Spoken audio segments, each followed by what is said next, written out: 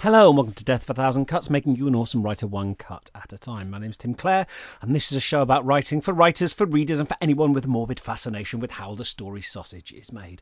On this show, we have three central planks to our writing manifesto. Plank the first to help you write more, plank the second to help you write better, and plank the third to help you be a little bit happier as we do those things. Today on the show, I'm chatting to Huma Qureshi, who is an author of fiction and non-fiction. She's got a short story collection out called Things We Do Not Tell the People We Love, and she's also written a memoir called How We Met, which at the time of recording is I think I'm going to put a link in the show notes. I think it's either out or just about to come out in the coming week, but I'll put a link in the show notes to both those things. So if you would like to check her work out and either pre-order or indeed order it, then you can do. Hello, the podcast has been sort of paused for a couple of weeks. If you follow me on Twitter, you may have picked up. I've been going through a slightly rough time over the last few weeks. Really bad.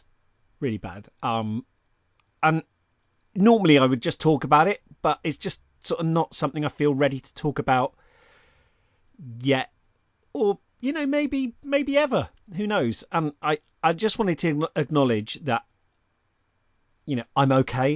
It's going to be something that's going to take a while to work through, but like I'm fine in myself. I'm moving forward, and my family are all okay and not ill or anything. So just to sort of, because people were sending me really lovely messages of support while sort of not really knowing what was going on. And, to some people I've sort of explained and that kind of thing. But I just want to say thank you to everyone who's been nice, and thank you for sticking with me. I don't, it's not something I'm going to, I'm if you've listened to the podcast a lot, I'm sort of very, very open in general, and to a fault, and I talk about what I'm going through, but it's just not something I'm quite ready to talk about in specifics yet, except to say just kind of moving on with life at the moment, and writing again, and just sort of trying to put things back together. And this episode, it was really nice. I love the interview episodes. I think more than anything else I do. I mean, I suppose you'd hope so, right? Like that my favourite thing isn't talking alone. That might smack of egotism, but I did really enjoy talking about memoir, about Huma's background in journalism and why she wanted to write this memoir, but also how it intersects with her fiction. And we talk a bit about representation and that feeling of being a spokesperson for a whole wedge of society in other readers' eyes, and how she's tried to push against that, and how some people just aren't, some people like me generally don't have that weight of expectation over them. They're just talking for themselves, and they're allowed to do that. So we chat about that and how she approached her writing, and writing about difficult things as well. I've had a sort of few people on talking about non-fiction because it's what I've just written and what I'm writing at the moment. I'm really enjoying these chats where we get to talk about writing about parts of our lives, be they really lovely parts of our lives, because it's not, you can have sometimes end up talking about non-fiction as if it's only ever about writing about the kind of grimmest and most traumatic things, which I think are part of life and clearly a valuable and important topic for non-fiction, but also just figuring out how we talk about quite simple and everyday things and parts of our stories as well that don't necessarily have an explosive element to them. I always feel that there can be this almost like tyranny of the journalist's need for something to have a story, something to stick out, something to be by definition unusual and so not representative. And we can kind of almost, I think, especially kind of journalistic training, if you're not careful, can train you to kind of scorn the everyday and the little moments of life. And so I think what we end up talking about, and it crosses over with her fiction and non-fiction, is just, as well as the big things, the kind of small things and the little gestures a character might do, like flicking their hair or something like that, and making that worthy of writing, even if we haven't seen it, even if we haven't encountered it ourselves. That your testament doesn't have to be what you think other people's idea of importance is. It's just seeing your world or your feelings or the lives and feelings of other characters and other people you've encountered in print, and making our fiction and non-fictional worlds as rich as possible. I think that's what we talk about. We talk about some other stuff as well. I don't want to, I always want to give like an intro that gives you an idea of what you're getting into, but I also don't want to kind of like be getting in front of the story and putting my gloss on it, because we talk all about all of that and more. And I hope you find it interesting. And as I say, I've put links in the show notes. So with the show notes being just the description box of today's podcast, that you can go and click if you want to get hold of a copy of How We Met, or maybe the short story collection, Things We Do Not Tell the People We Love. That's it. There's also a pre-order link to my new book, Coward: Why We Get Anxious and What We Can Do About It, about me being anxious. I'm going to record like a proper ad at some stage and just like pop it into each show. Just me going, hey, pre-order my book. But if you'd like to grab a copy, I've sort of set up a little partnership with a lovely independent bookshop called Storysmith Books. They're based in Bristol. But if you click the link and you pre-order through them, then not only will you get a copy of my brand new book when it comes out in the first week of May, I think, sent straight to your door, not only will your purchase be funding a fantastic indie bookstore and helping to keep a bricks and mortar place that celebrates literature and helps authors on the high street, but I'm going to be going there and signing all pre-order copies. So you'll get a signed copy as well, which is exciting, isn't it? That's it, really. Oh, I mean, like, I think it's typical for authors to say at this point, pre-orders really help. They do. They massively help. They help the book's first week sales because they all count towards that. They help create an impression of demand from the public. But I think mainly it would just make me super happy. So that's why I feel, you'll get a book. That's the key selling point, right? It's a book that I've put loads of effort in. There's some really nice comments that early readers have made about it. I think it's terrific. And if you've got any interest in sort of mental health or anxiety, either as a sufferer or someone in your life, or you're just interested to know what it's like going through it, I think you'll find it really interesting. And I've tried to be sort of to include science and lots of talk with different researchers, but I hope it's funny as well and entertaining and interesting. And it comes from my personal experience of anxiety and severe panic and things like that. So anyway, I'll put a link in the show notes as well if you want to pre-order.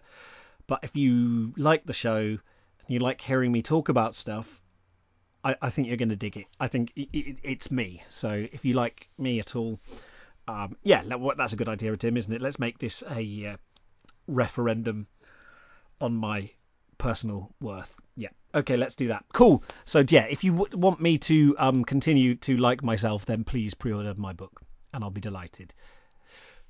Right, are we through that? Okay, so I'm not going to delay any longer. I hope you enjoyed today's episode. It's nice to be back. I hope you're taking care of yourself, and I hope your writing's going well as well. Drop me a line via my website, timclarepoet.co.uk. There's a little button that says contact me. I'd love to hear from you, what you're up to, what you think of the first 3 episodes of this new season, whether you've pre-ordered the new book. Always fascinating to read, and I do read every single message that I get. Right, that's it. Here's me chatting to the author, Huma Qureshi. I hope you enjoy it. What's the first story that you can remember hearing or really caring about? Wow, that's an incredible question. I'd like to say I could go back into my childhood and pull out a specific memory of that, but I think it was later for me. I think it was in my early teens, probably 12 or 13, when I remember, and it might sound like a bit of a cliche now, but back then, as a 12 to 13-year-old, I remember reading Catcher in the Rye. And I remember it was the first time I'd ever read anything like that was first person and kind of slangy, a little bit slangy. And I remember actually just having this massive crush on Holden Caulfield because he felt so real to me. And I had my best friends as well. We were both reading it at the same time. And I think it was the first time that beyond just I really like this book and I think this guy is really nice in this book, even though actually when you get older and you read it back, you see that actually he's quite troubled. I remember first asking the question and sitting there with my best friend saying, how is it possible that I care so much about someone that's not real? And I distinctly remember sitting there in the lunch hour in our school. It's that big old school, and you could climb into the windows, like window seats built in. And I remember sitting there in a window seat with my copy of Catcher in the Rye, which was the red penguin one with the script on the front cover. Yeah. And thinking, this is not, I care so much, but it's not real. How is that possible? How do you do that? And that was the first time that I think a story grabbed me for so many reasons. It was the first time I read a description and really understood New York in a way that suddenly was very wow, what is this place? Somewhere I'd never really even given a second thought to, or probably never had a chance to. And then that sort of spurred on a little love affair of wanting to see films with New York in and reading lots of books of all that kind of real, almost screwball kind of Americanism that was there. And I just distinctly remember unpicking it and wondering how you make people feel things about someone who's not real and doesn't really exist. And that just blew my mind at the time. And then that carried on because I think after that, I remember then reading Sylvia Plath, The Bell Jar, and then getting hooked. And those two stories are very similar, aren't I don't mean to sort of flatten them down, but I feel like The Bell Jar, I weirdly I read both of those back to back, and I had the same experience. Yeah. And I think I did as well. And I think it is almost a rite of passage that you go through. And I think it's too easy as adults to almost be like, oh, it is a bit of a cliche to fall in love with those books as a teenager, but how amazing that they did, and how amazing that as a teenager you could read those books that they're not billed as teenage books either. But The Bell Jar was the next one that got me. And again, I think it's very much that I don't think I was always a reader, always loved reading, always loved English. It was my favorite subject and so on. But I don't think I'd ever come across a first person narrative like that before, and I wouldn't have known it at the time.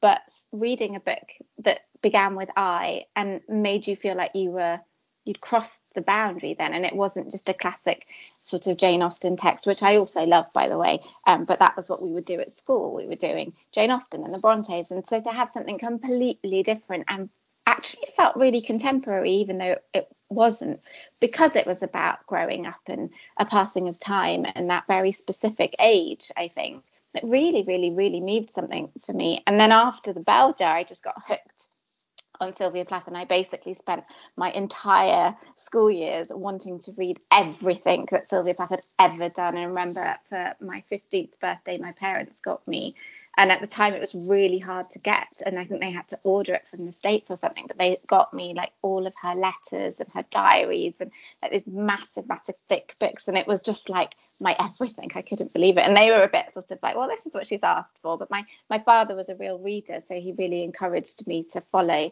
my reading tastes. And I don't know, it really, really spoke to me, that you could be so frank and so beautiful about the way that you write about your feelings. And I think maybe I would never have recognized it back then as being the turning point, but I recognize that now. And I remember that. I remember lunch hours on my own with a book in the window seats, kind of falling into these words. So, yeah. What do you think it was about Sylvia Plath that spoke to you, and maybe it sounds kind of like almost it sounds like I often, when I speak to writers, there's often this figures in their life that sort of act, I think of them as like almost like, I want to say like permission, I think of them as like being permission writers, like that they realize you're allowed to write about these kind of things, you know, like that maybe they didn't realize that stories were allowed to be that kind of thing before, and then suddenly they go, oh, I'm allowed to write about this. And I'm just wondering, I sort of got the sense that you, until that point, you maybe hadn't realized, or maybe it just brought home to you that you were allowed, like that your feelings and your life were like legitimate material. Yeah, and that was something I'd never encountered. And although, like, I went to a girls' school, and I suppose back then the syllabus that we had, at least, was the girls would do Jane Austen and the Brontes, and the boys would do like Lord of the Flies and that kind of thing. You know, like there was a real division, and that was the way it was, and it wasn't even that long ago. And I kind of hope that's not the case at secondary level anymore, but it was then. And so I loved those books also, and I very much had this big moment of being into Regency romances as well, and reading George Ayers and or Jane Austen and all of that.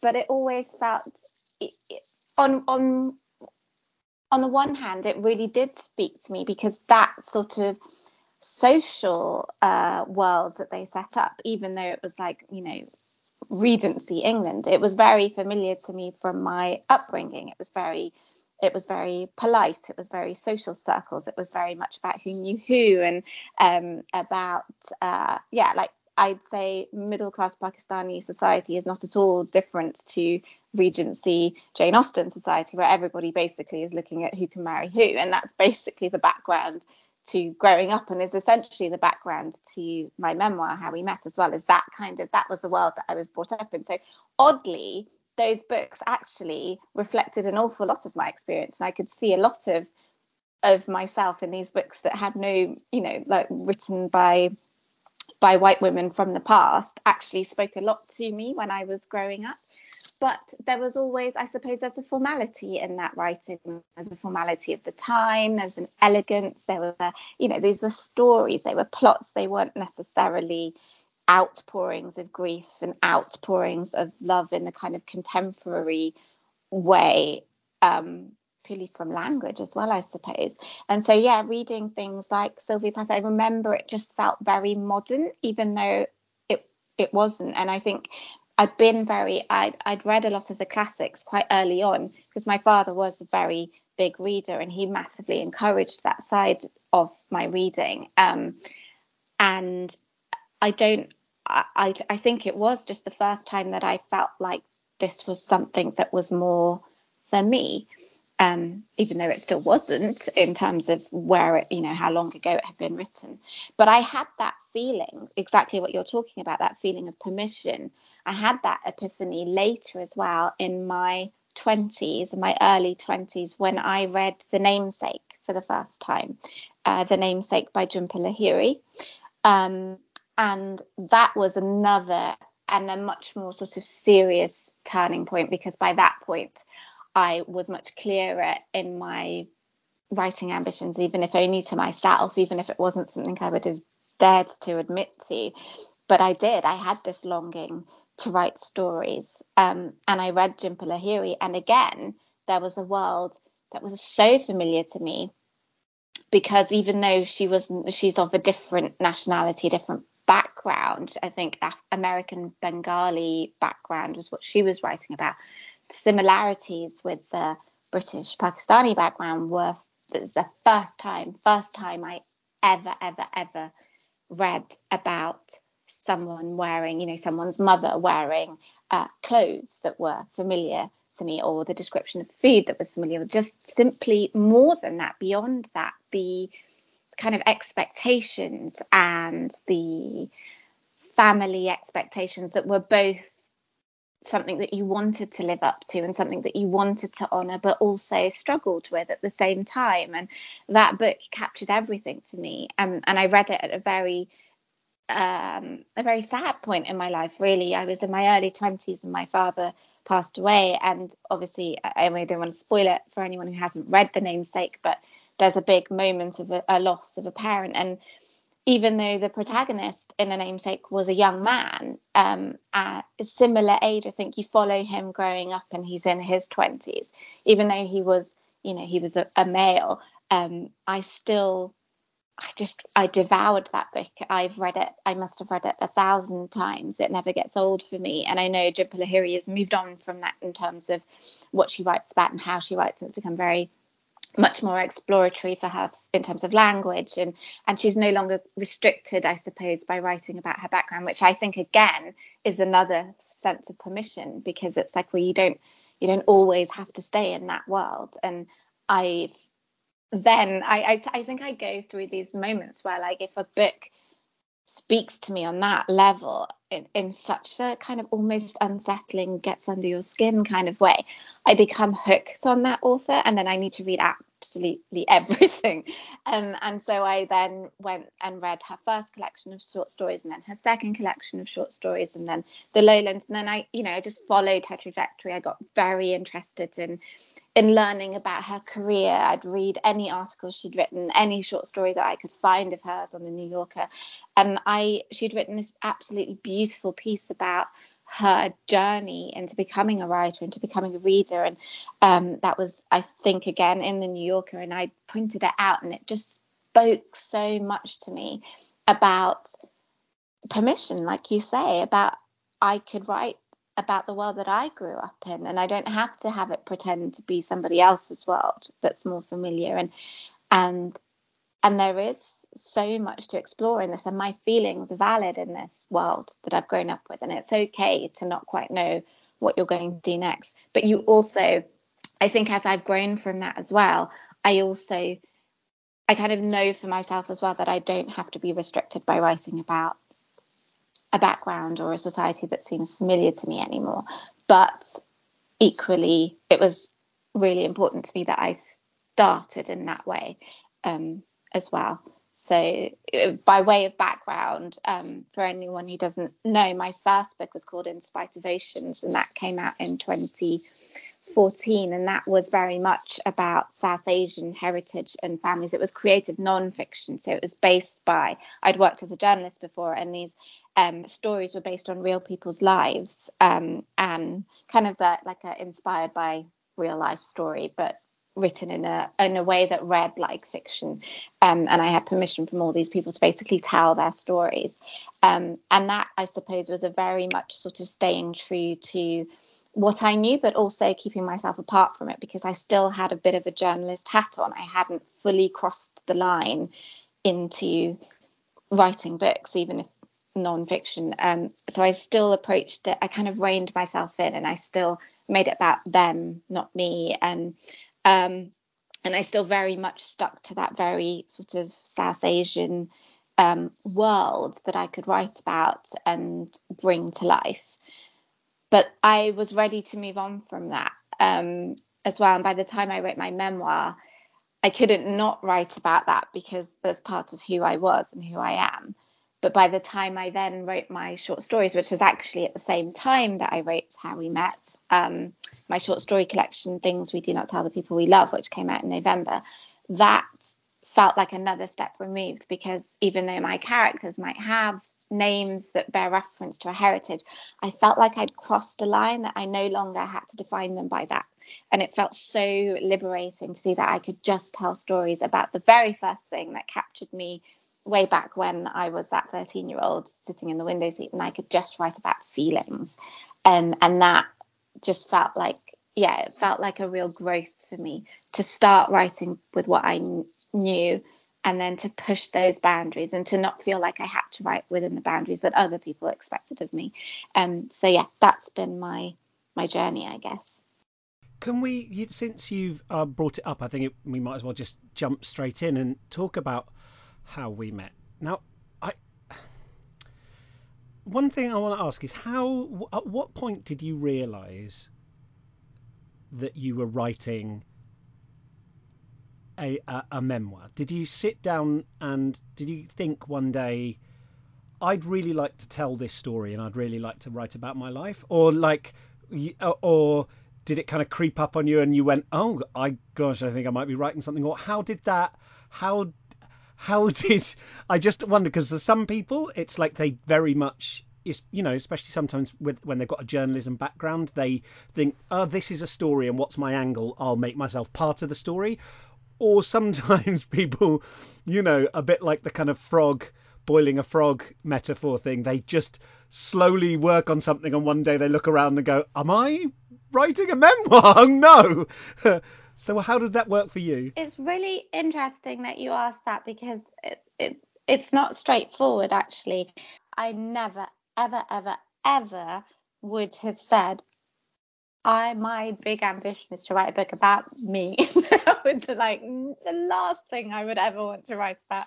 I am not by nature a very loud, outgoing kind of person. So, people don't stop when I walk into a room. People don't even notice I'm there. So I'm quite shy, and I definitely don't go around telling people private things. So I don't really know how I ended up putting it all in a book.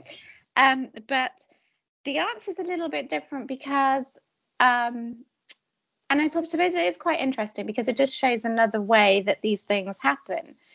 I had written an article that summer, an opinion piece for The Guardian about motherhood memoirs. And I wrote just a piece that appeared in the paper, and I wrote about how in my early years of motherhood, I became, like I said, quite an addictive reader. So if I read one thing that I love, I will want to read all of it. So I became addicted to reading about memoirs of motherhood. I'd gone through this kind of phase where I didn't touch fiction for like 2 or 3 years. All I wanted was real life, and I wanted to know how.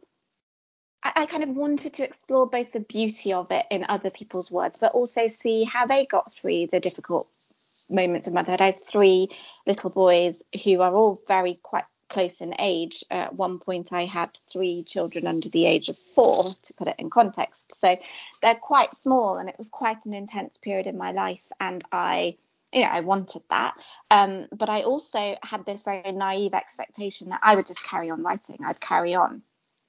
And that kind of hit me for 6. I didn't realize that actually that wasn't going to happen. And so I turned to reading other writers about their experiences of motherhood. I wanted to see what it did to them for their writing and for their dreams, and how it shaped them, and how they took those moments and the hard bits and the joyful bits. And I just wanted to, I guess it was my form of escape, even though I wasn't really escaping, because I just wanted to devour everything on motherhood that I could. And so I wrote this piece for The Guardian that was appreciative of the generosity. It was the first time, I think, that it really hit me how vulnerable it is to share your life in a book. And I wrote about that. I wrote about how I found the form so generous. But there was a but, and the but was, but how come I've never seen a memoir by someone, but where are all the South Asian, Black, brown women writing their memoirs. Why aren't we getting published? Why is it that I'm finding my experiences, but that would add another layer to it. And it was a curious question. It wasn't a critical question. It was a curious one. And I was asking the question, where are they? And off the back of that article, I got lots of people emailing me.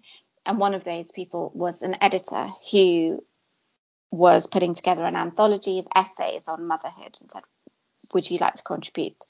I said yes. I had no intention of writing a book at that point. I wanted to write a book, but in my mind, it definitely wasn't going to be non-fiction. It was definitely not going to be about me. I wanted to write fiction. That had been my long-term dream, was to write fiction. It was what I'd sort of secretly hid behind journalism to do. I was taking creative writing classes in the evening after I'd finish it at work at the newspaper and things like that, but I'd never tell anyone about it. It was all secretive. And anyway, so I wrote the essay, and from the essay came another email and more conversations, and they're like, we really like what you have to say. Have you got any more? And it kind of spiraled from that. So in a way, it's not the tale of having a burning story to tell. It was more of a slow process like that. And I suppose it was almost a backwards writing, because they'd seen what I'd written in my essay about motherhood. I'd written about food, actually, and heritage, and trying to introduce my mixed race children. My husband is white, trying to introduce my mixed race children to my memories of my Pakistani childhood and culture through food. But the problem was, my kids are, like most kids, very, very fussy eaters. So I felt like this massive failure, because they wouldn't want to eat the food that I'd grown up eating. And so that was basically what led to how we met. I had an editor who was interested, and I'd written an essay. I wrote her another essay, and that was essentially a very, very, very short beginning of how I met my husband. But I was quite restrained in that essay, and I guess my editor could see it, and she said, I think this is a story, but I think I need you to go deeper. Can you do it? Kind of thing. And I sort of sat on it and I thought about it, and I had this amazing opportunity to write a book if I was able to pull it off. And I don't want to make it sound like it was just this very easy thing that it fell into my lap. I worked hard for it. I'd spent a lot of time whilst raising my kids wondering how I was going to cross over into writing books, trying to figure out whether I still wanted to do journalism, and constantly battling with myself on writing, and whether I'd ever write again. It would get me very down when I would think of the prospect that I wouldn't. And so I wanted to make this work. I had this essay that I'd written earlier, before she'd asked for it. I'd sort of written this thing, and I suppose I had written it for myself, but I sent it to her, and she saw what the story could be, I suppose. And then I went off and I wrote it, and it's more than that as well, though. It felt to me like this was the story that had been missing for me when I was growing up, because again, I remember reading The Boy with a Top Knot by Satnam Sanghera, and it was the first time I'd read a memoir by someone who was South Asian, not of my background. He's, I think, Indian. My parents were Pakistani, but the similarities were there. And he wrote about the expectation of marriage, from what I remember. It was a very long time ago that I read it, but I remember showing it to my mum and saying, because he writes a letter to his mother in that, and I think explaining that he didn't want to have an arranged marriage or something like that. And I remember sharing the book with my mum, and I remember it being like this lightning bolt moment that, oh my God, like I've never heard anyone write so honestly about these things. But of course I could never do that, because, I was a girl, and there were lines that you just don't talk about, those kind of things. And yet, if only that book had existed for me, I think it would have changed a lot in terms of permission, like you said before. And so what I guess I'm trying to say is it wasn't just a kind of, oh, well, I guess I'll write this story. It was because I've got an editor interested. It was actually this real kind of moment of, I remember trembling and thinking, this actually really does matter. It really, really does matter. And that's how I began writing it. I kind of wrote it for myself in that way. Can you talk a bit about, because when an editor says, I think there's something here, it must have, I imagine, and I'm phrasing this as a question, I might be wrong, but I imagine it's a sort of mixed blessing, because on one hand they're saying, I'm interested in this, but I want you to do more. On the other, you talked about vulnerability and how generous it is when someone does that. But I remember a poet friend of mine was talking about his feeling about doing performance poetry was when it goes well. It feels like the most generous thing in the world. You're telling people about these things, you're giving them stories and jokes and ideas, and they're all carried along with you. And it's just like this. It's like you're with a wonderful friend who's telling this anecdote and really bringing people along. And when it doesn't go well, it feels like the most selfish thing in the world, because you just kind of feel like you've cornered these people and you're telling them this unsolicited stuff and they don't really want to hear it. Yeah. And so there's always that high wire act where if it goes well, it feels generous. If it goes unwell, it feels like all those things that we fear about memoir, that I'm being self-indulgent. How dare I be such an egotist? And this editor's saying I need you to go, I think there's more here, I need to go deeper. But you're the one who has to go deeper, and there's all these things you haven't talked about, and maybe you haven't always heard people talk about. You talked about lines that you don't cross and things that you don't talk about. So what was that experience like for you? Like of going, I've been asked to do this, someone's encouraging me to do this. Oh, now I'm sat in front of the laptop and I've got to actually do it. How was that? Did it feel like a relief? Was it scary? What was the experience like? I think if I allowed myself to think about it too much, it felt very indulgent in a way that didn't feel natural to me. The concept of writing about your life. I mean, it does feel like, well, who do you think you are, kind of thing. But the way for me to write it was, it was the only thing I could write. It felt like that. It felt, and I don't mean that, again, I mean that in a really kind of positive way, that it was, the more I sat with it and the more I thought about it and the more I realized that the essay that I'd written was already about how I met Richard, my husband, and the things that we just don't talk about anymore sort of within my family. The more I sat with it, the more I realized how important it was to set it down in paper. And it began to carry so much weight for me that I really didn't think about my editor then. So basically we had that one conversation and I went away and I said, okay, I'll see. It wasn't like I had a book deal straight off. It was more a case of, if this is what you want to write about, have a go, come back to me and we'll talk, kind of thing. So it wasn't a promise set in stone.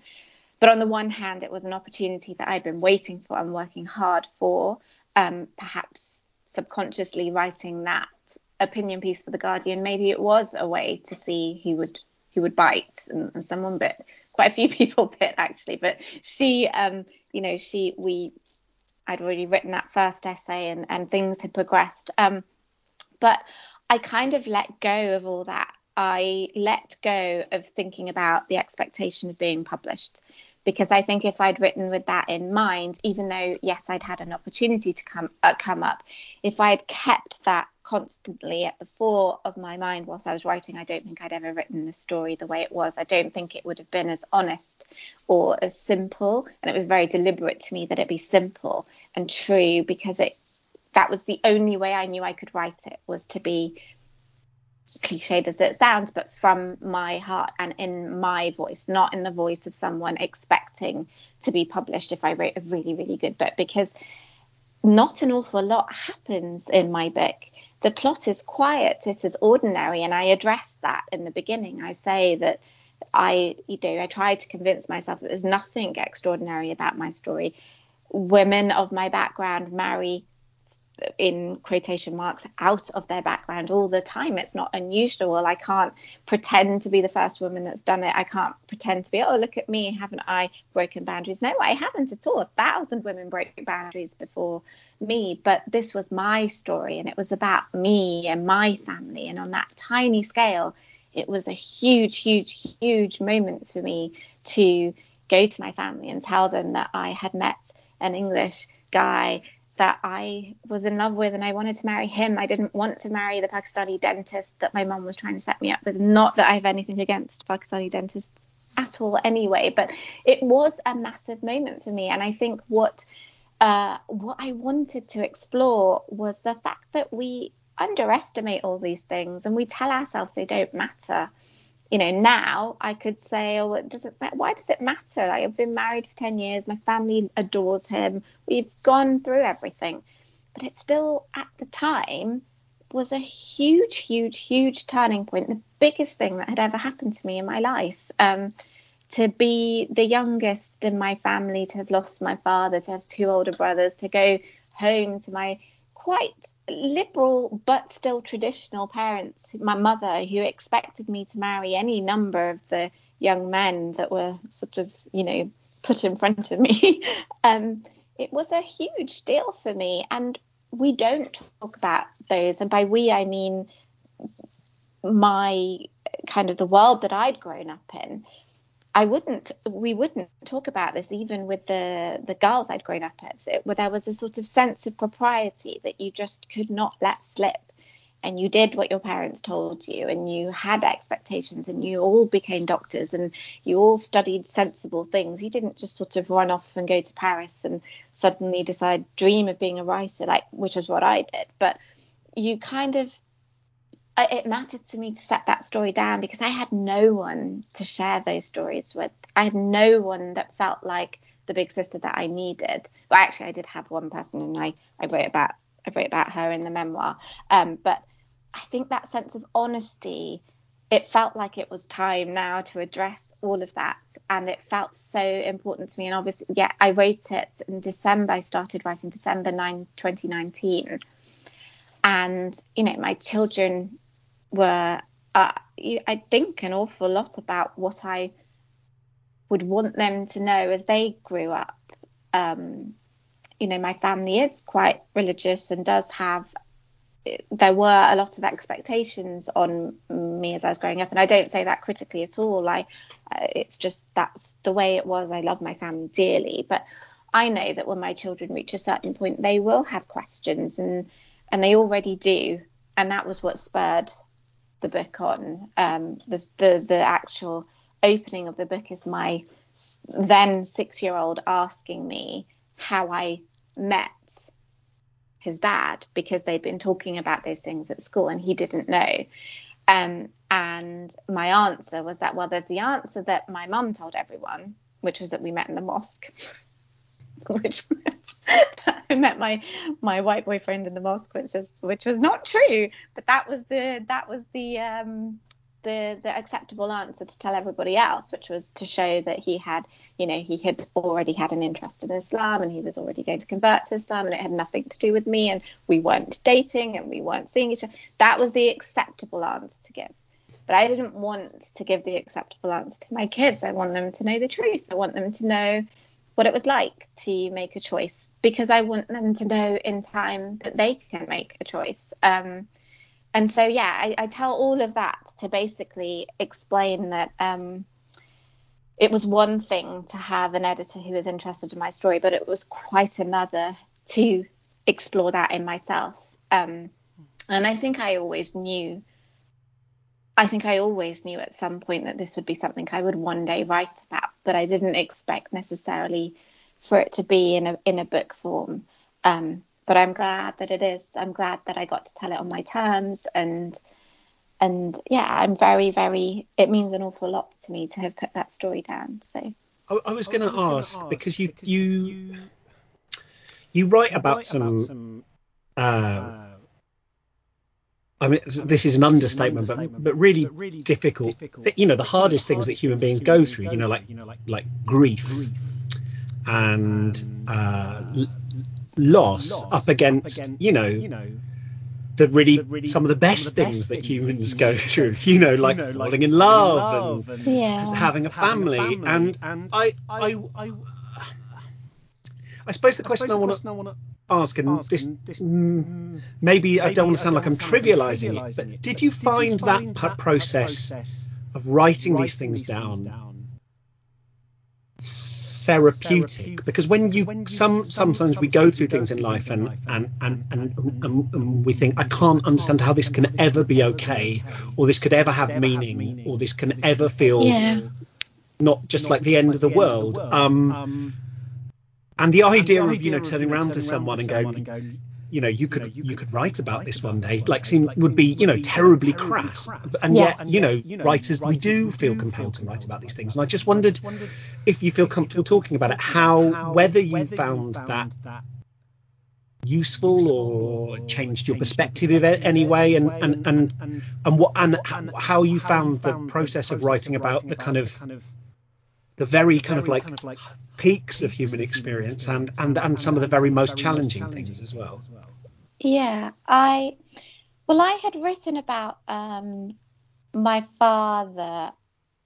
My father passed away after being in very fine health. Like, there was nothing ever wrong, but he had, out of the blue, had a series of quite devastating strokes that essentially wiped his body out, and he lived for about 18 months in a hospital. He never actually came home, but he was wheelchair bound, half paralyzed, lost his speech, and he could only write to us in notes. Now that, to me, is, like you say, it's the most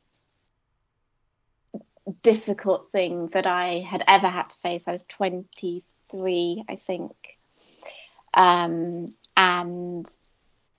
completely out of the blue, you never hear your father's voice again. That I really struggled with. I don't even know how to put into words that period of life for us. And I had written about him for The Guardian a few years after he had died, so some time had already passed. But I remember writing it thinking I could never write. I don't want to write about this again. I can't quite remember why I wrote the article. It was for the family section. It was the cover story of the family section. It wasn't a case of me using my life for the byline. It was actually in relation to a man who had been in the news a lot, and I forget his name now. His name was Tony Nicholson, I believe. He was locked in the same way that my father was, and I think there was some legal issues about his right to die. And he had 2 daughters, and it was the first time in my life that I'd ever come across the fact that there was someone who had experienced what I had experienced. And so this article was actually not just about me and my father. It was more journalistic. It was more about them and their father, and I just brought a personal edge to it. And I remember distinctly writing that article thinking I could never write about, I could never do this so publicly again. And I felt it almost a betrayal. I felt really, I'd had my mum was totally fine with me writing about, she's very used to me writing first person pieces anyway, but there are some things that belonged to me and there were some things that belonged to him, and it really mattered to me that his memory wasn't painted as that. He was many, many, many more things before that last 2 years of his life. So I didn't touch it again for a very, very long time. And when I was writing How We Met, I knew in the writing of it that I would need to confront those moments of it. But I write about my father in different ways in the book, because I write about him much before that period of our life, and I write about sort of him out of that context. It's just as my dad. I write about him as my dad. I write about us on holiday in Italy and having an argument about me wanting to go to Paris to do my master's and stuff like that. And but of course it was all leading to this turning point, and which was the turning point of losing him. And I don't know if I saw it as therapeutic, because it was definitely a different and much calmer experience to write about loss many years after it had happened, whereas the first time when I wrote that newspaper piece, when I felt really cut up about that piece, because I remember it felt really important to write, because I knew that the Nicholson family, for instance, wanted that story out there. But I felt it was very close to, it must have only been like a matter of maybe a year, maybe less than that, after my father had died, that I wrote that piece. And I think with hindsight, that was probably too soon for me. And I was young, and, you know, yes, I remember that feeling a lot. That was very raw for me to put into words, because, and again, you know, I was a very private person. A lot of my colleagues didn't even know that I'd, you know, lost my father, and there I was putting it in the newspaper, and suddenly people who I worked with knew something about me in a personal way, where I definitely was not that person at work. I did not talk about anything that was going on in my personal life. I was quite shy, actually. I wasn't a good journalist because I was shy, I think, actually. I was very reticent, very nervous, and most of the time I spent my time at the Guardian thinking I didn't belong there. So I didn't want people to know that stuff about me. And then I wrote about it, and I kind of felt weird. I felt weird afterwards. I felt like, you know, I wanted to ask him, I wanted to say sorry to my dad that I'd written about him.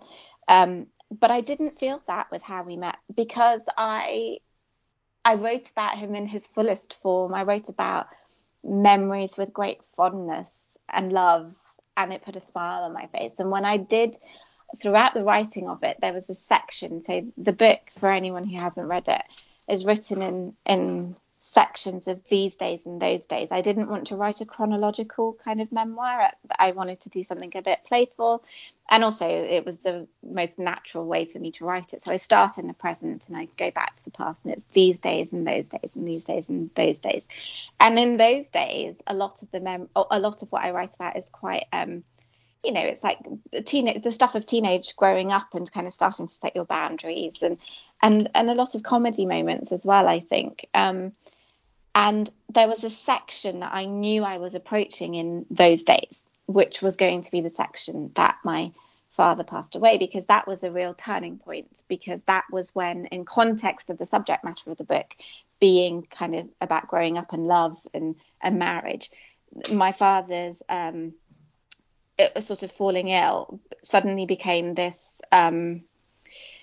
what's the word, like it put pressure on my mum, I think, to want her to see me be settled. So suddenly, though my father was in hospital, my mum was very much, you need to get settled. You need to get married now, because we don't know what's going to happen in the future, and I need to know that you're going to be okay. So there was suddenly all this pressure whilst my father was in hospital, that actually now I had to very seriously think about marriage proposals from sort of arranged marriage suitors.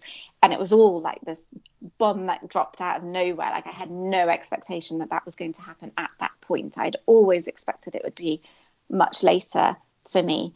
And so that was obviously something that was relevant to the book, because my father's illness kind of was a catalyst for those conversations with my mum. And I'd left that section for a long time in the writing of it, because I knew I would have to write about the moment that we lost him. And I kind of got this big note on my draft that was like, I'm going to come back. This is unfinished. I'm going to rewrite this bit. It's not ready yet. And I wrote that section last. And there's a moment that I write about sort of how in just like that, in this second in the hospital room, like 1 minute he's breathing and 1 minute he's not.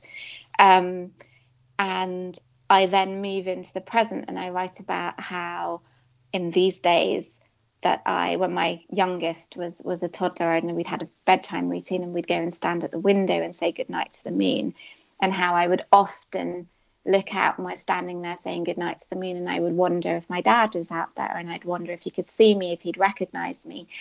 And all of that was the very last thing that I wrote. Well, that and the ending.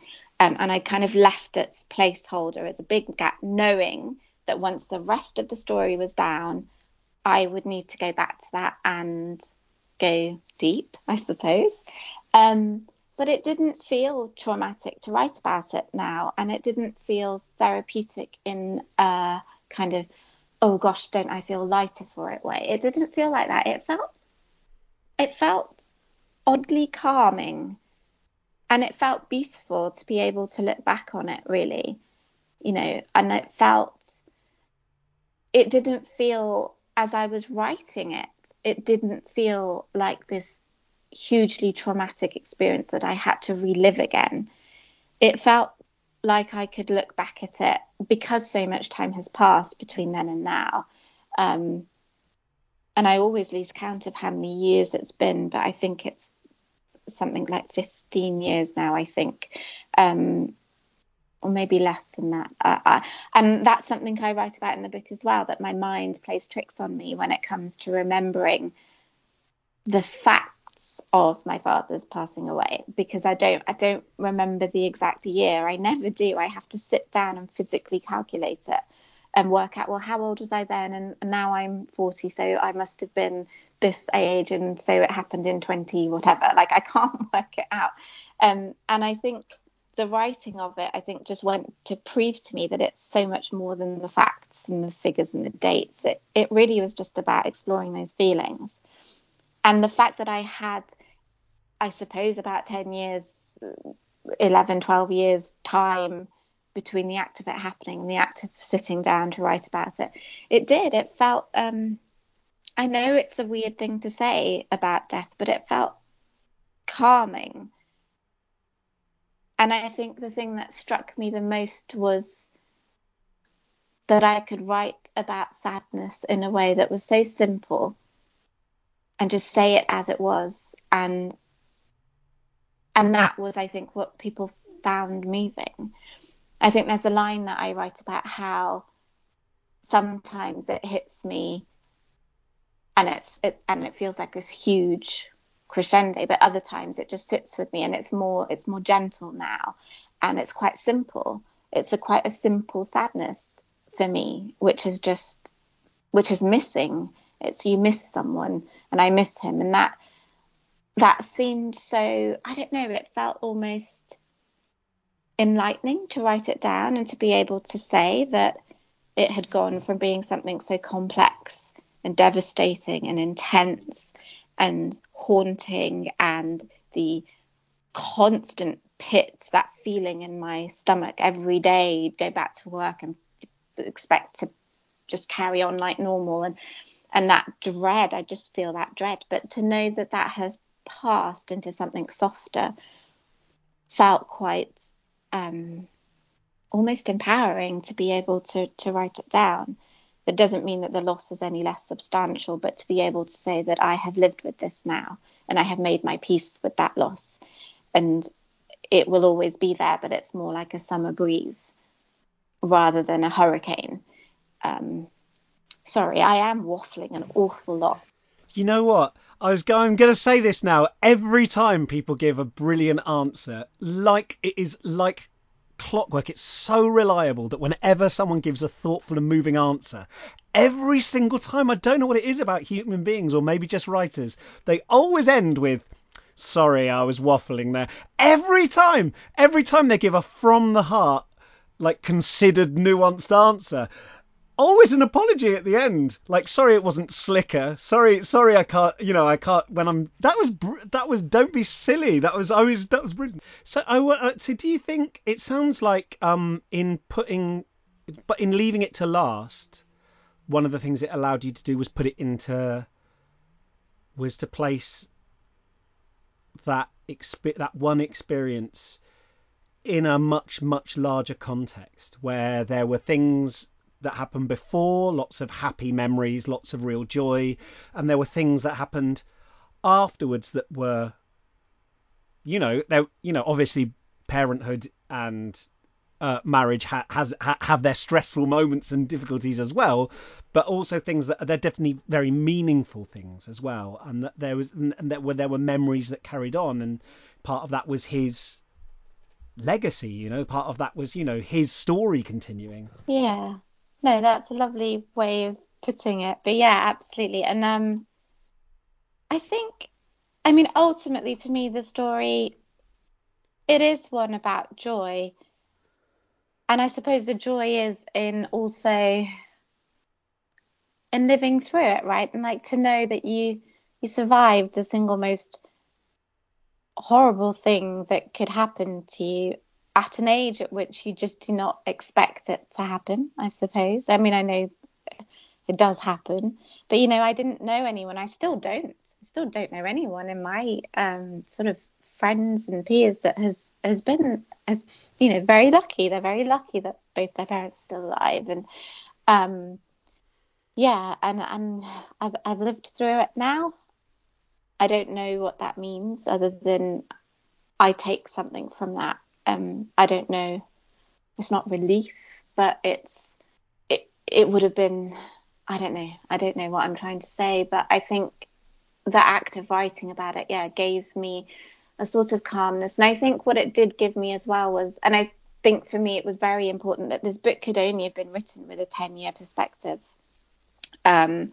Because it'd been 10 years since I'd met my husband, and I don't think I could have written the story of how we met if we'd met like 2 years ago, or I'd written it 8 years ago, because there was so much growth that I needed to do in order to be able to see things more kindly and to feel an understanding for my parents' sort of structures of belief in a way that perhaps if I'd written it as a hot-headed 20-something-year-old, I would never have had that compassion towards them. And I deeply do, and I wanted to show that this wasn't about me slating arranged marriage or my parents' heritage or the heritage that I'd inherited or anything like that. It wasn't that. It was a way to show love for it and for them, but also make my own choices in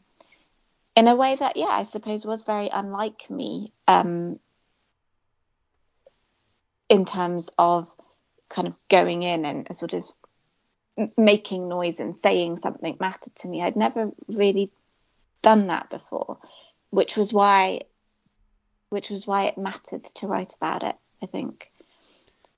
I want to ask, when you wrote your first sort of creative non-fiction stories where you got permission from the people you were writing about, but you kind of transformed them into telling them as stories. That was one thing where you got individual people's permission. But obviously with fiction, we can kind of, I know it's an oversimplification, but we can write about what we like. Obviously if we're representing parts of real life, we know we've got a responsibility and that people will probably call us out if we make mistakes or they feel we've misrepresented those things, but we've got a bit more latitude. But you in How We Met, you are writing sort of intimate things about your life, but it involves some people who who are still about, who also you've got to live with and see every day, right? And I suppose like one thing that a lot of people are gonna, people listening might think about their own lives and wanting to write about stuff that's important to them is, what responsibility do I have to the people around me? Because I'm being the spokesperson kind of for all of us. And how did you do that? Because the story that you wanted to tell is intimately bound up in other people's experiences as well. Yes, it is. The first thing that I get asked this a lot, I think generally because I don't want to make a sweeping statement here, but in the culture that I was grown up in, there was very much a sort of veneer of what you do and don't say, and propriety, like I'd said, and you wouldn't give things to people to gossip about, put it that way. And people did gossip, and aunties gossiped, and there's lots and lots of gossip. So when I wrote the book, I forgot about all of those people. I don't particularly care, and I say this with great fondness, for the aunties that I, kind of raised me in that social circle. But I don't really care what they think about the book, and I care if they're scandalized by the fact that I didn't meet Richard in a mosque, because I didn't. I met him on a blind date off the internet. But I'd gone so past worrying what other people in that respect thought. And that's a big thing in South Asian culture, is it's a line that people say, what will people think?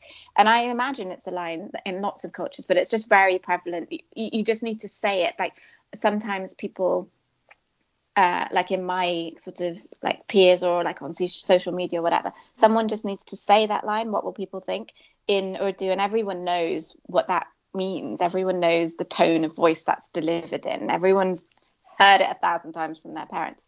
But I didn't think about the wider context like that at all, because I think if I did, I just didn't. I was past caring in that respect. However, this isn't a book that's slating the cultural background that I grew up in at all, and I have a great deal of love and fondness for all of its quirks. And the people that it mattered to me most was my family. At the same time, though, I didn't seek permission, because I think as a writer, that's not on you to do. You can write about what you want to write about, but it mattered to me that I wrote this with a great deal of care and love for those people, that I could still be true about how I felt and how they felt, and about the difficulties that we've had, but still also show love and tenderness for them. There was no one that was going to be the big bad character that stopped me from marrying my husband or anything like that. There was no cliche here. There was no stereotype. I definitely didn't want to play into that. And I spoke to my mum. She knew that I was writing a book, and I think she was very nervous about it. So I told her, look, I'm writing something, and it's about how I met Richard, and it's about how in the beginning you weren't too keen on it. And she was nervous. She was nervous, I think, because she was nervous of what I would say, of how other people that we knew, say in her sort of world, would take it. But she was so nervous that she sort of took it, but never asked me anything about it. Did not want to know. Just wouldn't. She'd get very kind of sort of, no, I don't want to know. I don't want to know. And then she got sent my proofs by my publishers without me knowing. But I'm really glad that they did. They were meant to. Like, I'd given them her address. I just didn't know the exact day it was going to go, so I had no idea to anticipate it. And I got this amazing, beautiful WhatsApp message completely out of the blue, because I had no idea she'd even got the manuscript. And she said how much it had made her laugh, and how much it had made her cry, and how beautiful it was, and how it brought so much back to life for her. Oh, what a mum. What a great mum. Well done, mum. What a lovely thing to send. Yeah, and then she said that she was sorry. She said that she didn't realise how much I had felt alone when all the marriage stuff and my dad being ill stuff was going on. She said, I didn't realise how much you were going through. And I'm sorry that I wasn't there for you, and I'm sorry that you felt that you couldn't talk to me, but I'm so happy that you got what you wanted and what you chose, and you chose right. And so that was really, really meaningful to me. And to be honest, that was the only perspective that really mattered. And my husband, obviously, he knew that I was writing the book, but he was 100% encouraging from the start. He didn't mind how much he was in it, or how, and to be honest, even though the story is called How We Met, he doesn't feature in it a huge amount. He's not as big a character, I think, as my mother is. And there are difficult scenes with my mother that I write about, conversations that we had. But I think the perspective of going from the kind of technical perspective of having a past narrative and a present narrative enabled me to write about the difficult confrontation in the past, but then see it with the perspective and understanding of the present, now having grown up and now having children of my own, and being able to see the good intentions rather than the criticisms. And I think that's quite interesting stylistically, because it enabled me to soften the blow, because I didn't want to paint my mum in this like horrible cast character, because she's not at all, and she isn't in the book. But there is this turning point of kind of where we come to heads. And And I felt like if I hadn't got the perspectives changed, then that would mean she would have stayed like that in the book. She would have been in the past as that person. And I'm really glad that I was able to show that she wasn't. And even if she was, it was only me who saw that, because I was the one on the receiving end of it. And that was my interpretation. So it was very important to me to make it clear at the beginning of the book that this was just my version of events. It's not fact at all. It's somebody else in this book will have remembered it completely different to me.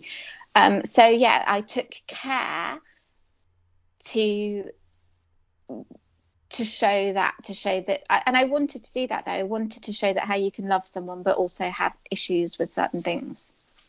I felt like that was honest, and you know, I didn't want to write this overly glowy, rosy book, because that wouldn't have been true. That wasn't what happened. And it was all about honesty. It was all about writing that honest account of how I met Richard, and also everything that led up to it and everything that came afterwards. So yeah, I didn't overthink the wider context. I kept it smaller, that kind of, and I didn't want to. It really mattered to me, being of, you know, a so-called minority background, etc. It really did feel important to me to not shove them all under a bus. You know, that's my background, is my family, but beyond that, I didn't want people to pick up the book and say, oh gosh, aren't Pakistani, South Asian families, Western families, aren't they terrible? I was not going to do that, because that is not the point I'm making in the book. It's got nothing to do about that. It's all about me, really. And so I wanted to be able to show a compassion for the fact that, okay, fine, some people have, because I write about a lot of there's a section in the book where I write about the guys that I was introduced to with the view to marriage in the kind of traditional arranged context, and or a modern version of that anyway, because we'd all, you know, we'd meet up on our own and things like that. And what I was very important to me was to not rubbish the whole practice of the fact that some people do meet their partners in that way. They are introduced by their parents in their front rooms. That's totally fine. I totally respect that. And I did not want to belittle any of that. But what I wanted to show was that it just wasn't for me, and it wasn't working for me. And so by placing the whole story and making it very clear that this is not about a whole minority group just because I happen to be of that background, and just keeping the focus so small and so sharp on just me, basically, I shoulder the blame for all of it then. So yeah, it was really important to me to be able to do that in a balanced and nuanced way, and to avoid stereotype being read as a stereotype. Do you feel that's an extra pressure that you're under as a writer? Because if I write memoir, no one picks it up and reads it as like Tim Clare representing all white male Britain. Like no one picks it up and would read my memoir and go, now I know the entire of white British male culture, because I've read this one story and this is like the lens, and now I can at a dinner party like confidently talk about it to my friends and go, did you know, because I've read this one book. Because it, you know, does that feel like a pressure, that an extra pressure that you're under as a writer? Because I never have to think about that, because it would be, because anyone doing that would recognise that it was a ludicrous thing. I felt it with How We Met. I did not feel it with my fiction, with my short stories, Things We Do Not Tell the People We Love. I kind of felt like I'd moved on from that, and like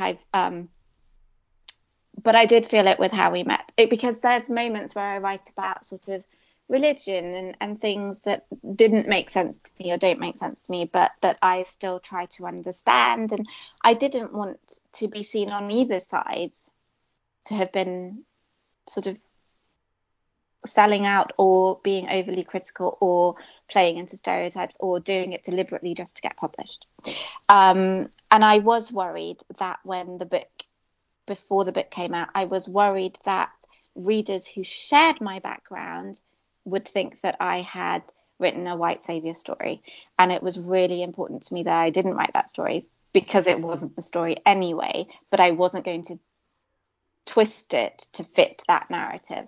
And I address that in the book as well. And it's interesting because on social media, some of the early reviews that came from the big Bookstagram accounts of, by women of colour, etc., they did all say actually how they had originally been skeptical before reading the book, because when you hear that story, typically that story, and I'm thinking of shows there was a show on Apple TV, do you remember? It was about a Muslim girl and she has her white boyfriend, and it's a very typical story, and it always reflects badly on the minority culture, and it's never kindly done, and it is stereotypical, and it doesn't help anyone. It's not adding any richness or value to the universality of stories or the depth of emotion or any of that. It's just a tick box exercise. And I was so sort of just elated when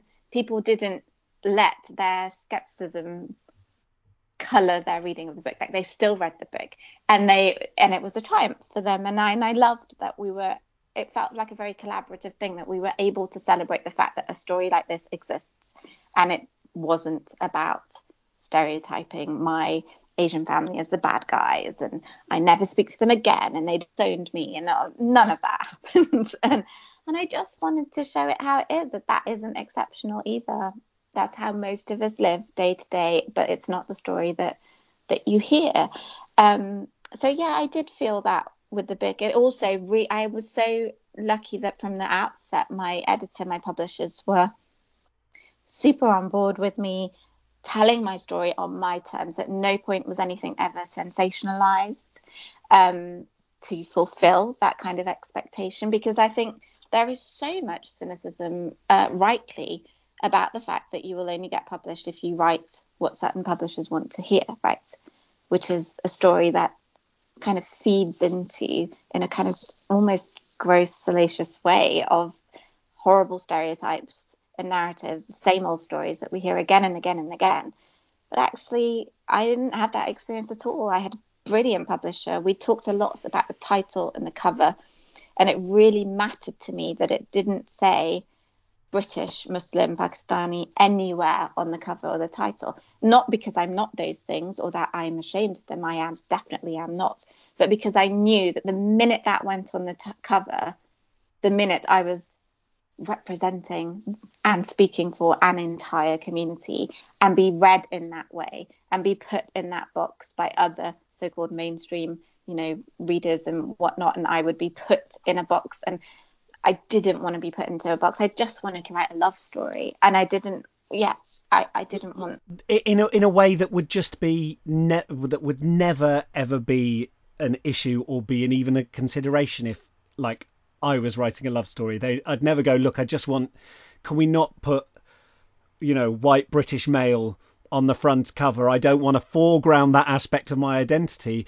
It would just never come up. They would go, publishers go, of course, this is your story as a human. That is absurd, and I can only speak from my own experience in that. I remember with my first book, In Spite of Asians, the cover was very very kind of fusion. I hated it, but I didn't get involved with. I didn't have a say. Woman with a sari with her hair covered. It's like I've never worn a sari in my life, but okay, fine. But it was the same thing with my short stories. It was very clear that had nothing to do with my fiction, my characters, the world. They might come from worlds that are familiar to me, but it doesn't define them. It's not their sole purpose in the book. I'm not writing about culture conflict. I'm so kind of past that, and I don't want to read that anymore. I just want to write and read stories that are emotion driven, really, and the themes that I'm interested in, which is love and loss and grief and sadness. I find them fascinating subjects to pull apart on the page, whether it's in, fiction or non-fiction. But I think in fiction I also feel freer, and I love playing with the language. I love playing with form. I love playing with description and all those like beautiful, joyous moments of craft as well. But it mattered again that book to me wasn't, there's no trace of it showing any kind of hint of there are ethnic characters in this book. I just wanted it to be seen as a literary collection of short stories in the same way that anyone else's collection of short stories would be seen. I didn't want immigrant stories on it. I didn't want that kind of stuff. But yeah, you're right. And I think so now that I've written How We Met, I feel like, it comes back to what we talked about right at the beginning, that idea of permission. I gave myself permission to write that story, and I've written about the world that I knew, and I've written about my background, and because it mattered to the story, not because I couldn't have written the story without it. But now I feel like when I'm making my characters, like the novel I'm writing now, background is in terms of nationality and religion and culture, it feels a lot less important now for me, and it feels more important to just be able to write these characters and have them so-called happen to share my background, but without needing to define it, because isn't that the level playing field that I just get to write about their messy lives and their crappy relationships and their arguments and their feelings, and I don't have to put them in a box as well, because that is something that I can sometimes hold me back, and I sometimes have to think twice, because my character's going to go and pour herself a glass of wine. I don't drink, but my character's quite possibly also a Muslim character. She could be, based by her name, but is it okay for her to go and have her wine? And I'm saying, yeah, it is now, because I just need them to be characters, and I need to follow their recklessness, and I can't limit them by their religion, because then I'm putting them in a box in the same way that a publisher might put them in a box, and I don't want to do that. I just want them to be brown girls having stories to tell. So that's what I'm trying to do now, is try and kind of not limit myself. And can I know you can't talk very much about your novel at the moment, because it's a work in progress, and probably It feels like terribly, like, if you're anything like me, you feel like the house isn't ready, you can't see this room, like it feels almost embarrassing, like how, oh my god, it's so embarrassing. because you're like, I thought I could write, but if anyone saw what my writing was like when I'm trying to do it, they know I'm not really a writer. But it's the most reassuring thing when people say things like that. It's very reassuring. I love it when people tell me that. Good. Me too, because I just, like, there's a whole team that make my stuff readable, and it's not just me, and also it's not me first time either. How are you finding kind of like fiction at the moment? And this is going to sound, this is just a version of where do you get your ideas, but like it's very clear where you get your how you decide to write about something where it's like your life. But have you got any sense of how you make that decision for, like, we talked about with the memoir, like how you kind of ended up writing it and how it got sort of like someone suggested it grew out of an article. And I don't think where do you get your ideas is actually a stupid question. I think it's just a cliched one. But did you know this was going to be a novel? Were you like, I need to write about these characters? Or was it a short story? Or did they start creeping around in your head? Was it, what I'm asking again is, like, is this something that slowly crept up on you? Or were you like, I want to write a longer piece, and now who can I put in it? How did that happen for you? So short answer is that when I got my book deal for my short stories, it was a 2-book deal and a novel was in the deal. And so that's the short answer, is I had no choice. But the kind of real honest kind of answer as well as that is that I have been dying to prove to myself that I can write this novel. As a fiction reader, I've always naturally been gravitated towards short stories. I love the short story form. I love the magic of saying so much with so few words. So writing my short story collection was actually a very natural process to me, and I kind of write naturally in my fiction in a kind of vignette style, which is not dissimilar to how I wrote the memoir in the These Days, Those Days. There's no clear chapters. It's not like that. And I suppose I explore my fiction in the same way, and I explore themes that come up in both. But with my novel, so with the fiction, with the short stories, the characters are very vivid to me. Like I kind of see them, and it's very cinematic in a way. Like it starts with an opening scene, and I can see that sometimes, which sounds a bit nuts, but it's true. It feels like I'm panning a landscape or a street or a pavement, and then zooming in on this one person who's walking down the street, and she tucks her hair behind her ear or something, and there's a gesture, and it tells you something about that person. That's the kind of stuff I just love. I love planting those little clues, and a tiny thing will come up again. So now I'm just trying to do it on a bigger scale, and I am actually I really enjoy the fact that I get to spend more time with these characters. They're not girls that have appeared in previous short stories. And I tend to write stories that are almost always female characters in them. And they feel very much like my girls, which like I think about the ones from the short story in a really kind of haunting way. They definitely haunt me. And the short stories, that they are much darker, and there's something almost troubling about each one of the girls. And so I find myself sometimes wondering, like, are they okay? Like if I carried on writing, what would happen, and would they be okay? And I like that open-ending mysteriousness of a short story. And with the novel, I suppose my challenge is to maintain the meaningful moments and sustain that over a longer piece. And plant those little clues and have them fit in the bigger picture. That's challenging, but I like the challenge, and I'm really excited that I get to do it. Like I can't believe that I get to do it. I was really excited actually when it was a 2 big deal, because I was like, well, yes, that's it. I don't need an excuse. I'm going to do this. And I'm exploring female relationships again. Hopefully one of the challenges I've set to myself is that it will be slightly more tender than the ones in the short stories, because they are quite dark. And a lot of people who've read the short stories, like, often have said that they needed to take a breath.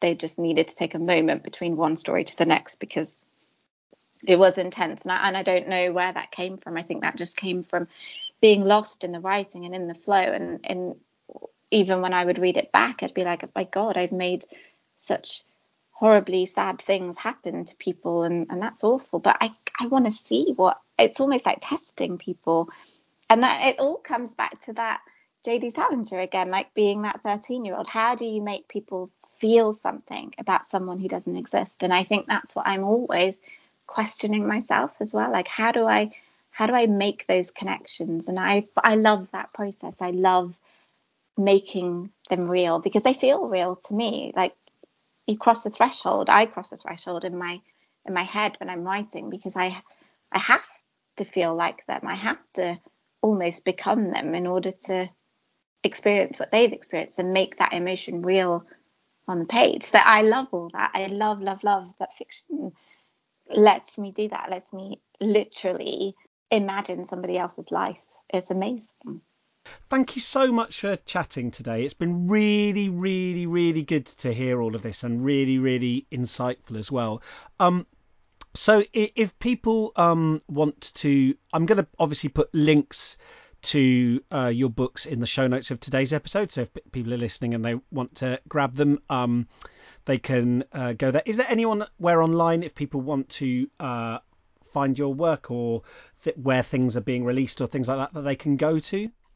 Yeah, they can. I'm not very good on Twitter, but you can find me on Instagram. I'm Huma Qureshi Writer on Instagram. Just had to double check that was actually my handle, but it is my handle. So yeah, at Huma Qureshi Writer on Instagram, and I've got my websites linked on there as well. And cool. Yeah. So thank you very, very much. Yeah, thank you. And everyone listening, thanks very much for listening, and I hope you have a wonderful week of writing.